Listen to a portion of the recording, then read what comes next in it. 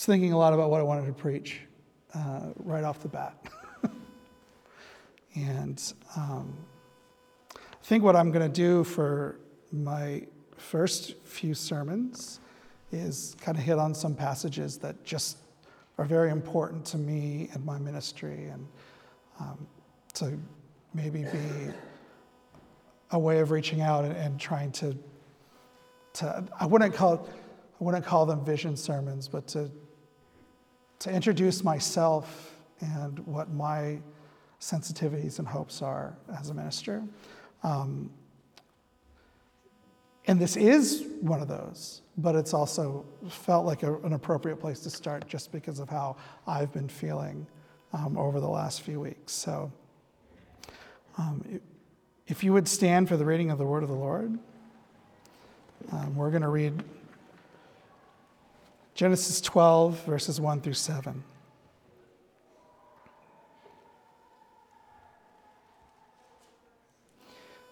Now the Lord said to Abram, "Go from your country and your kindred and your father's house to the land that I will show you. And I will make of you a great nation, and I will bless you and make your name great, so that you will be a blessing. I will bless those who bless you, and him who dishonors you I will curse, and in you all the families of the earth shall be blessed." So Abram went as the Lord had told him, and Lot went with him.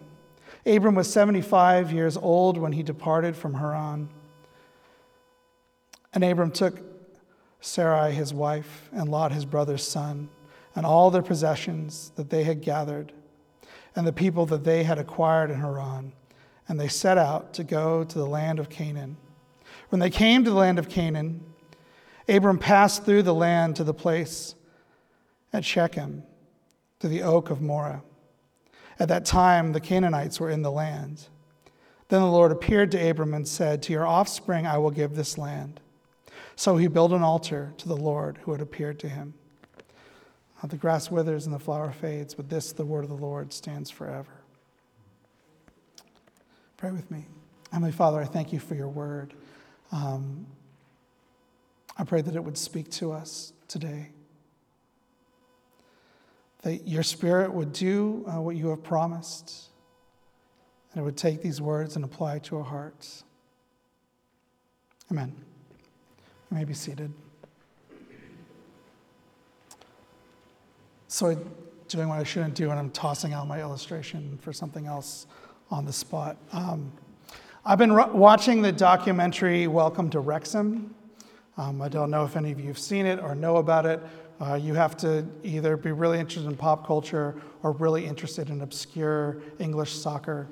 But basically what happened is a couple of years ago, a couple of actors, Ryan Reynolds and Ron McElhenney, they purchased this fifth league, like barely professional soccer team in Wales.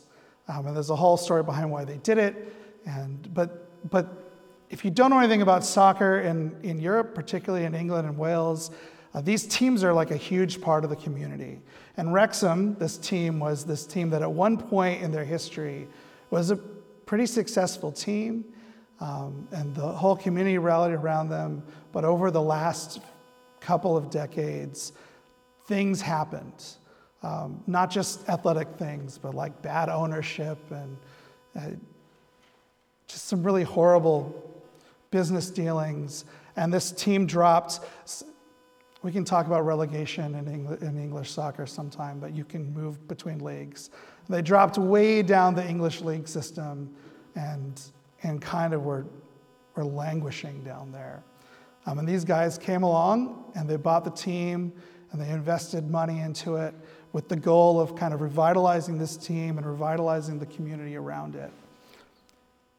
And, you know, when this happens, you can imagine the excitement that's there in this town. I mean, so much excitement.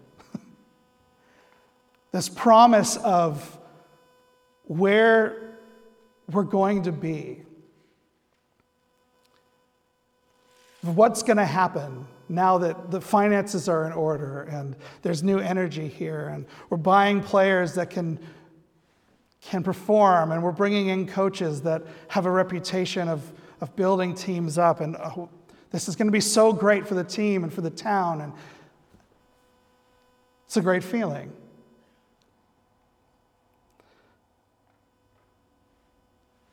If you watch, there are struggles, or if you know anything about, fifth level English soccer, which I'm guessing most of us don't. It wasn't as cut and dry as that.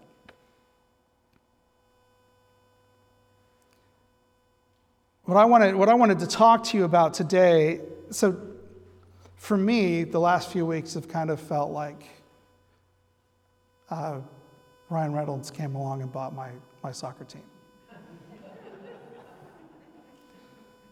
Like there's been this season of what is going on in my life, and then something happens that promises tremendous blessing. And today, I feel the hope of that tremendous blessing. And I suspect that you guys kind of feel the same. It's really awkward to say that.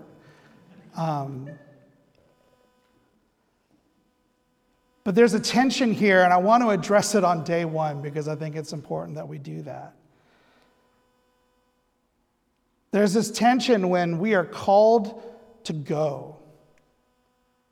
And we are promised that as we do this thing, it's not easy. It's not cheap. It takes work, but we're promised that as we do this thing, we're going to arrive at this place that is so much better. That's exciting. But we very rarely understand the implications that are actually there. And I want to just spend some time with that. So this passage is packed. And I'm not really preaching it the way I would if we were preaching through Genesis. We might do that someday. I do love Genesis. But I could do 4 sermons out of this. I am going to do 2. I was going to do 1. I was like, oh my goodness, this isn't going to happen.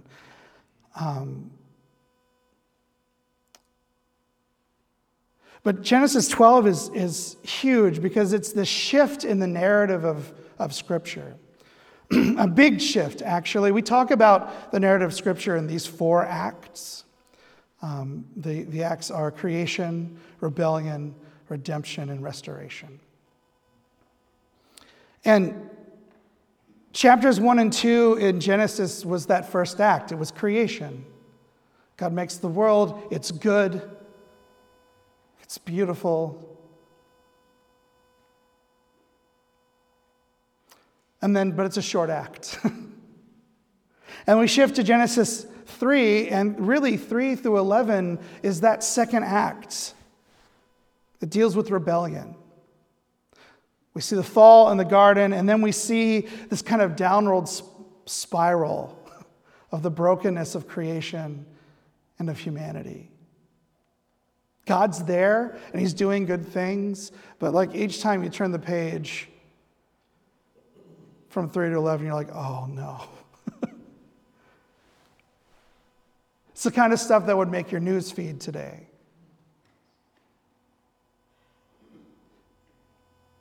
It's kind of depressing. But here in Genesis 12, God comes in and interacts with Abraham in a particular way, and that starts that third act. Redemption. Actually, we get hints of restoration here as well. But here, God begins to put into action his plan for making right all the wrongs of the fall. The Jesus Storybook Bible, which my family really loves, calls it God's secret rescue plan. And here in chapter 10, God starts to roll this plan out. Abram comes on the scene. Actually, he's introduced back in 11. And honestly, we don't know a ton about this guy. But what we do know is really important. We know from 11, sorry, I didn't include it, that he lived in this place called Ur of the Chaldeans, which is a place that's very, very important biblically. This is Babylon. Babylon is this kingdom that throughout the ancient world and ancient history, and definitely throughout Scripture, is powerful and wealthy and prosperous. Like, that's kind of the place to live. In the Old Testament, it kind of represents the fullness of humanity at their highest points in their own power and in their own brokenness. So Abram had a home, and by worldly standards, it was a good one.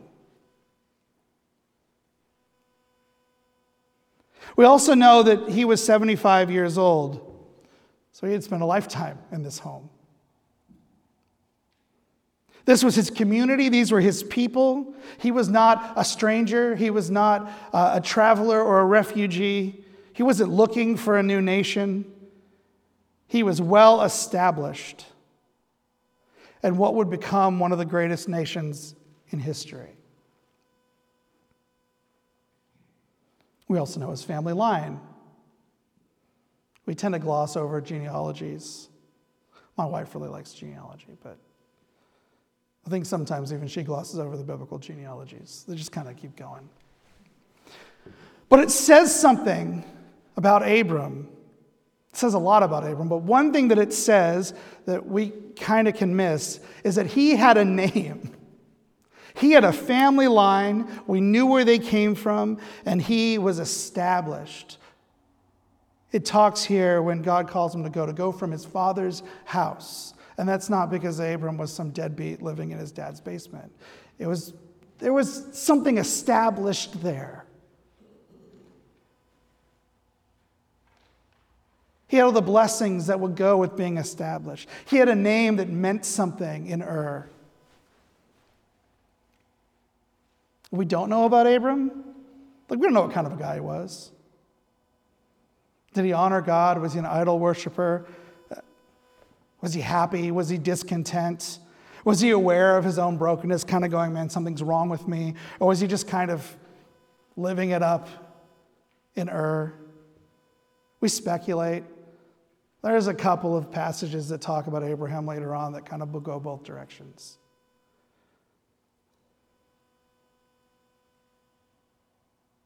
But that isn't really important to this part of the story. What's important is Abram is this guy who is here, he's established, he has a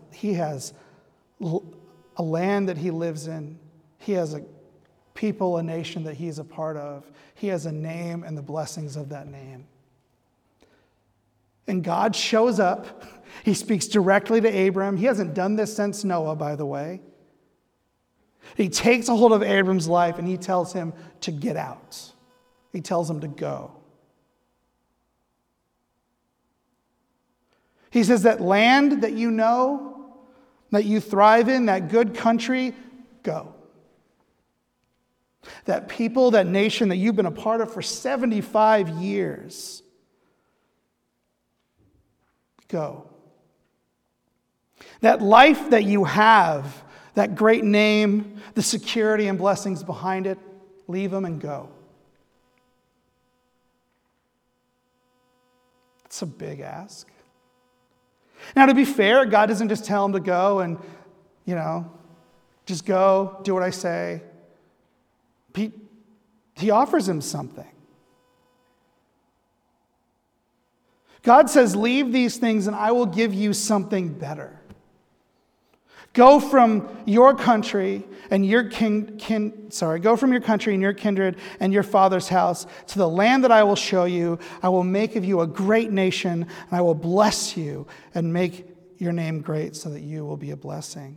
Leave your land, I will take you to a land that is better. Leave your people, I will make from you a people that is better. Leave your name and your blessings, and I will give you a better name, and I will give you better blessings. There's another bit here so that you will be a blessing. This is why I'm going to do this twice. We're going to talk about that in a couple of weeks.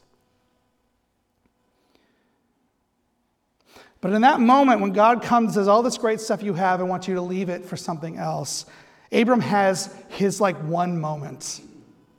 His one moment, he trusts God and he goes.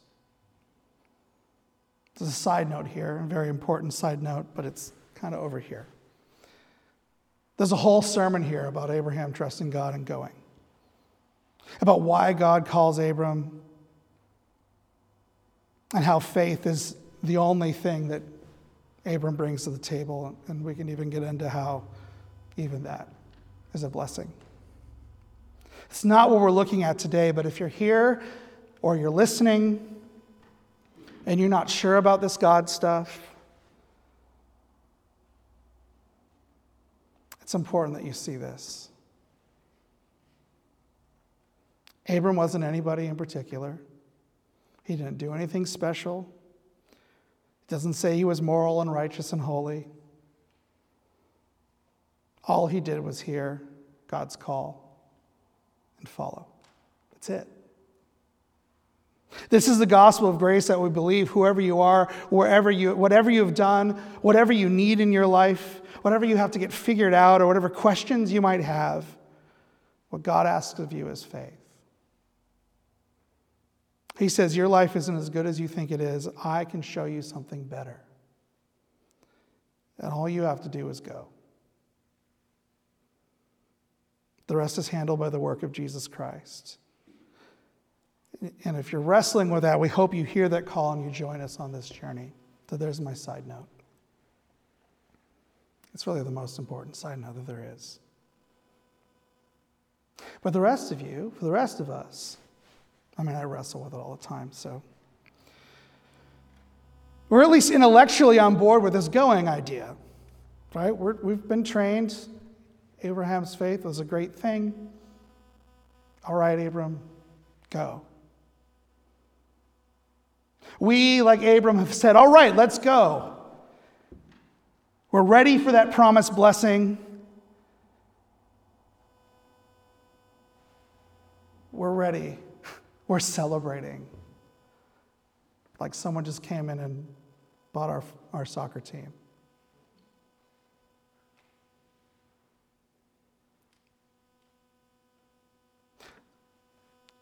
I felt like Abram recently, packing everything up in a couple of U-Hauls and go. And being here is great.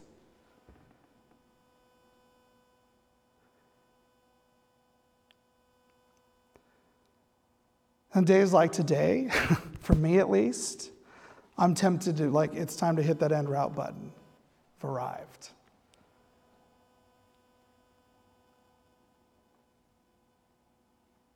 Though for some of you, or maybe myself most days, I'm tempted to think, okay, God, where are the promises? Where is this place? It feels like there's been a lot of going and a decided lack of arriving. Whichever side of that you're on, that's what I want to talk about, are those feelings. What did it mean for Abram to go?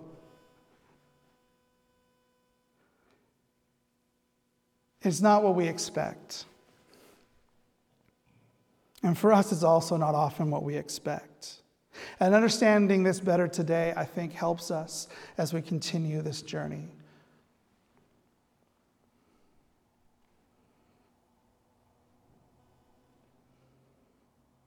Abram's call was complicated and messy. In terms of travel plans,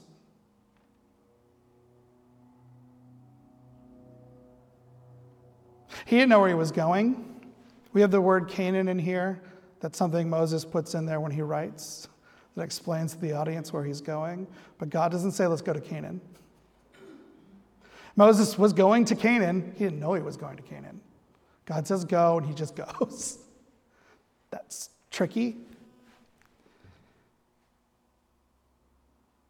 But if that wasn't risky enough, look what happens when he gets there. It's not what he expects, right? Moses arrives after a long journey. This language in verse 6 of passed through gets at the idea that this was not like, okay, let's walk down the street to this new place. Like, this was a journey.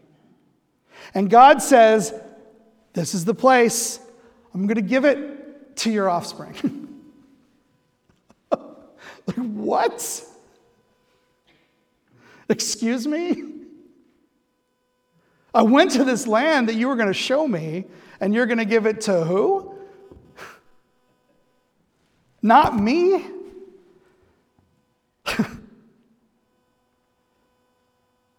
This promised and better land, you don't get to possess it.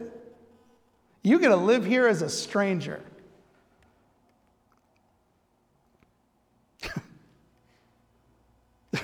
I can't even imagine. Little side note, to totally blow it out of proportion, get the whole like whining about nothing thing. We rolled up on the 17th. Some of you were there. I met a realtor, really excited. He hands us the keys and says, I got bad news. Papers didn't go through. We're not closing today. The seller says they're fine with you moving in, but they won't be yours till tomorrow. Totally not the same experience, but that moment of like, oh, I'm not really here yet. Oh. Abraham never got to see tomorrow. In fact, if you keep reading in verse 8, he keeps going, and in verse 10, he ends up in Egypt.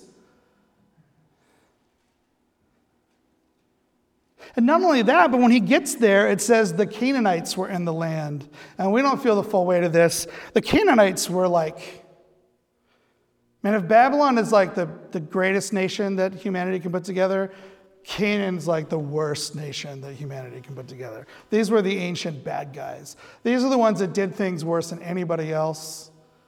That like, even in places like Babylon, you looked at your kid and like, man, you're acting like a Canaanite today.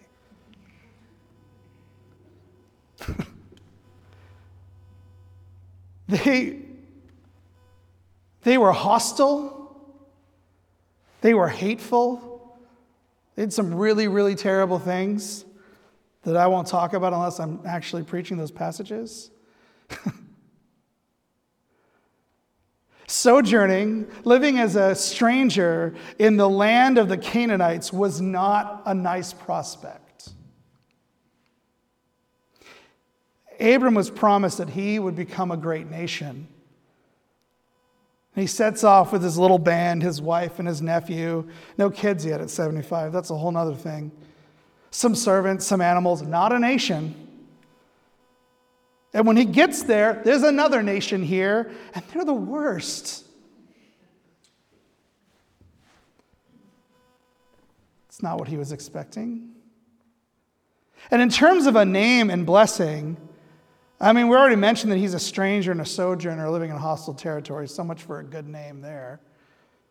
Blessings are hard to come by.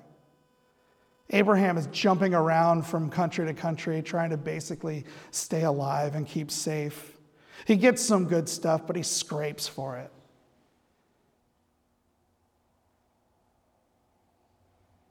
The name that he was going to be given, the blessings that he was going to have, those didn't come until after he was gone as well. God tells Abraham to go, Abram at this point, to go from a prosperous land to a land that he'll never possess, from an established people and nation to build a nation among hostile enemies. From his security and his identity and his tangible blessings to this intangible blessing and name that's really going to be established posthumously for him. It sure didn't feel like the arrival he was expecting. Sure, he was blessed along the way. He sees the promised land. He gets to experience that place of promise. He is given family in a pretty miraculous way, and in that I'm sure he begins to envision a nation. And he is blessed. He does make a name. God makes a name for him out there among these peoples. But it wasn't the promise that he heard when he left Ur. Surely not. Wrexham didn't get promoted their first year. I'm two episodes away from the end of what's out there for the second year. I kind of already know. They don't get promoted the second year either. There are points in there where the fans, the players, the coach, even these 2 stars who bought the team are like, this is not what we signed up for.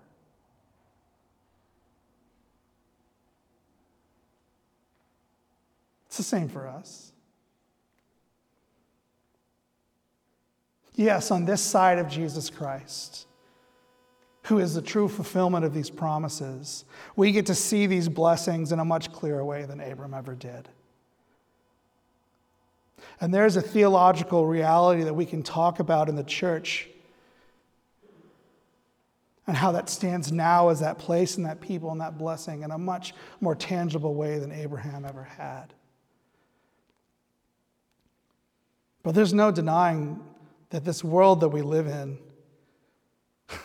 we live as strangers in a broken land, waiting to take possession of a creation that we've been promised. But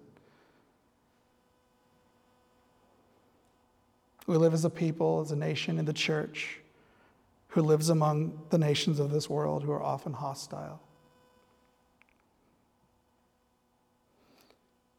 And we experience blessings, but they are partial blessings. We still have need.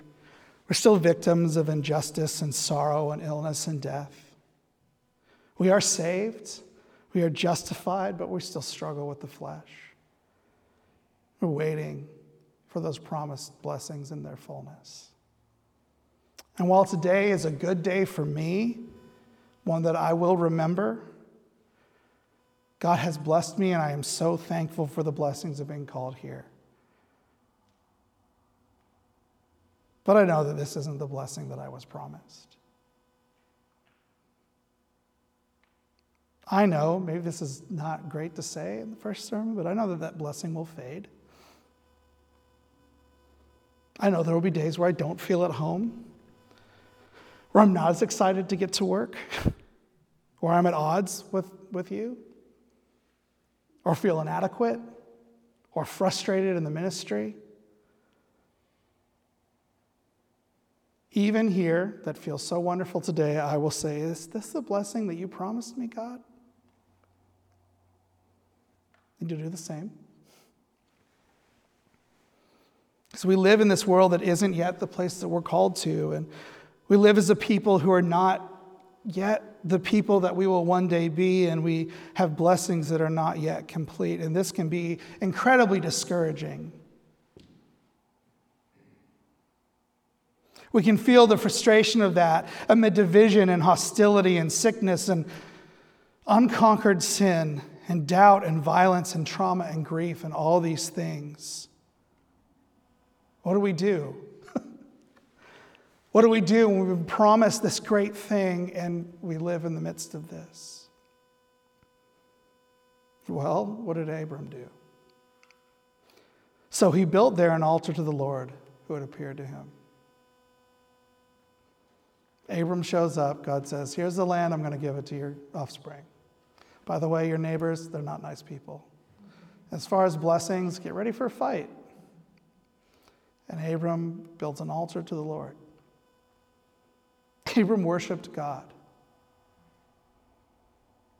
Because Abram trusted in the promise.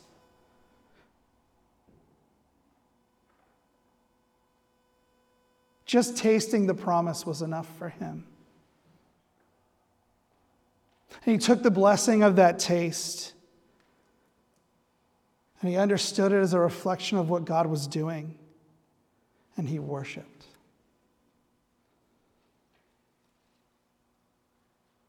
Because he had faith that something bigger was going on than just his journey from Babylon to the promised land.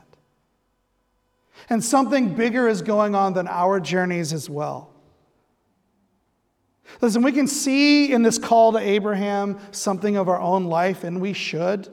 But this story is way more than a story about us. Abram's story is actually a picture of Jesus Christ and his call to go. Jesus Christ is the true Abraham. In order to call Abraham, actually, in order to call us, Jesus goes. He goes from his home to a place promised to him, but a place he would have to die to possess. He goes from his kingdom to build a new kingdom among and actually for hostile people. He goes from his name and blessings into shame, into insult and mockery, in order to gain new blessings through the cross. Jesus willingly goes from glory into misery because the promised blessings were greater than the blessings that he had.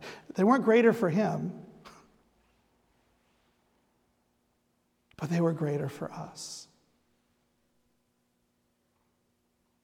They were a land and a kingdom and a blessing that he could share with the people that he loved.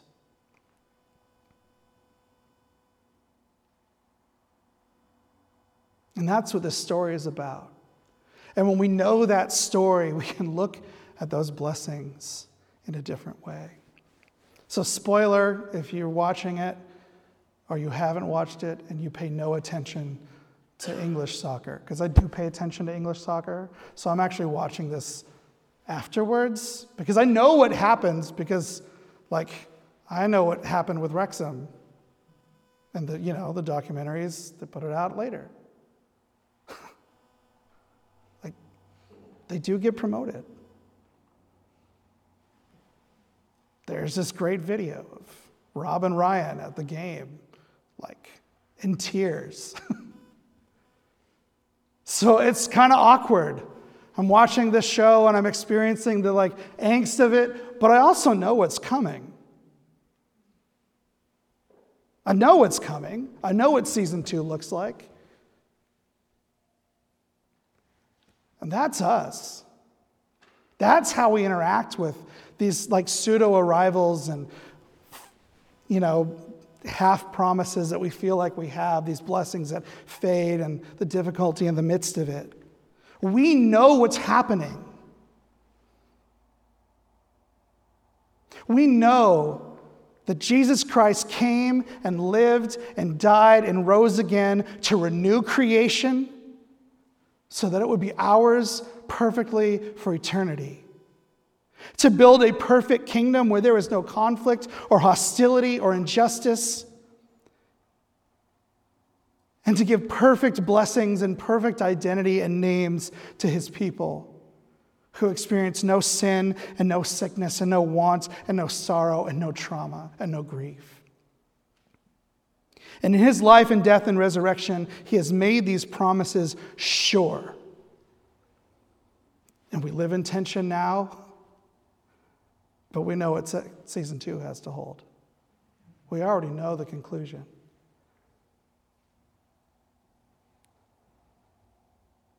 And he gives us these tastes of them now. He gives us these days of arrival like this one.